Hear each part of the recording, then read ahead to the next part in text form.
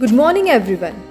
On the occasion of World Ozone Layer Day, I, Nupur Kale, along with my students, welcome you all to the DPS podcast.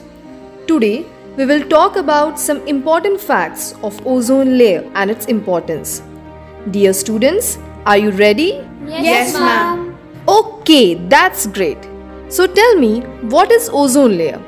Ma'am, ozone is a highly reactive molecule comprised of 3 oxygen atoms that occur naturally in small amounts. It is present roughly 7 to 25 miles above Earth's surface and stratosphere. The ozone layer is like a sunscreen, shielding the planet from harmful ultraviolet radiation that can cause skin cancer and cataracts, suppress immune systems, and also damage plants. Absolutely correct, Ananya. The presence of this ozone layer is indeed highly essential for survival of all living beings. Can anyone tell me about the person who discovered this essential element? Ma'am, the ozone layer was discovered by Charles Fabry and Henry Buisson, who were French physicists in 1930. Wonderful, Shaurya. That's correct answer. But ma'am, what is World Ozone Day? Why is this day observed? Very good question, Shankari. World Ozone Day is observed on September 16 every year to spread awareness about the depletion of ozone layer and also to find possible solutions to conserve it.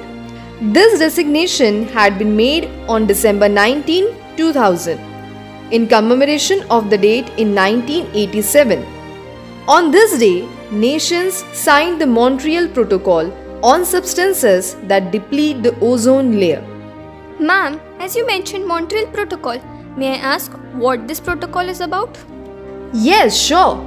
The Montreal Protocol is an international treaty designed to protect the ozone layer by phasing out the production of numerous substances that are responsible for ozone depletion.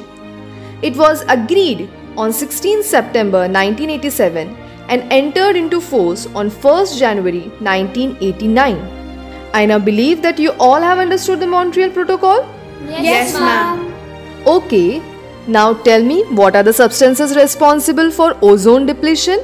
Ma'am, the ozone layer is getting damaged by substances known as chlorofluorocarbons. Very good, Shaurya.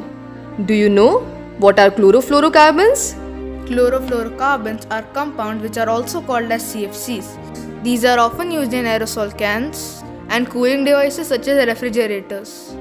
Ma'am, I wanted to add one more point to what my friend Shaurya said about CFC.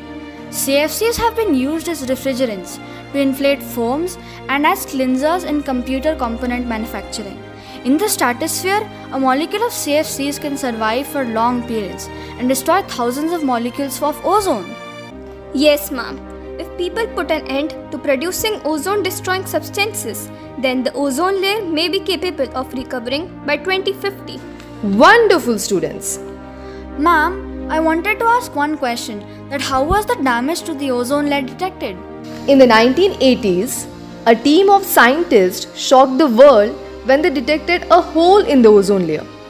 In 1985, Jonathan Shanklin, who was a junior researcher at British Antarctic Survey, discovered a hole in ozone layer.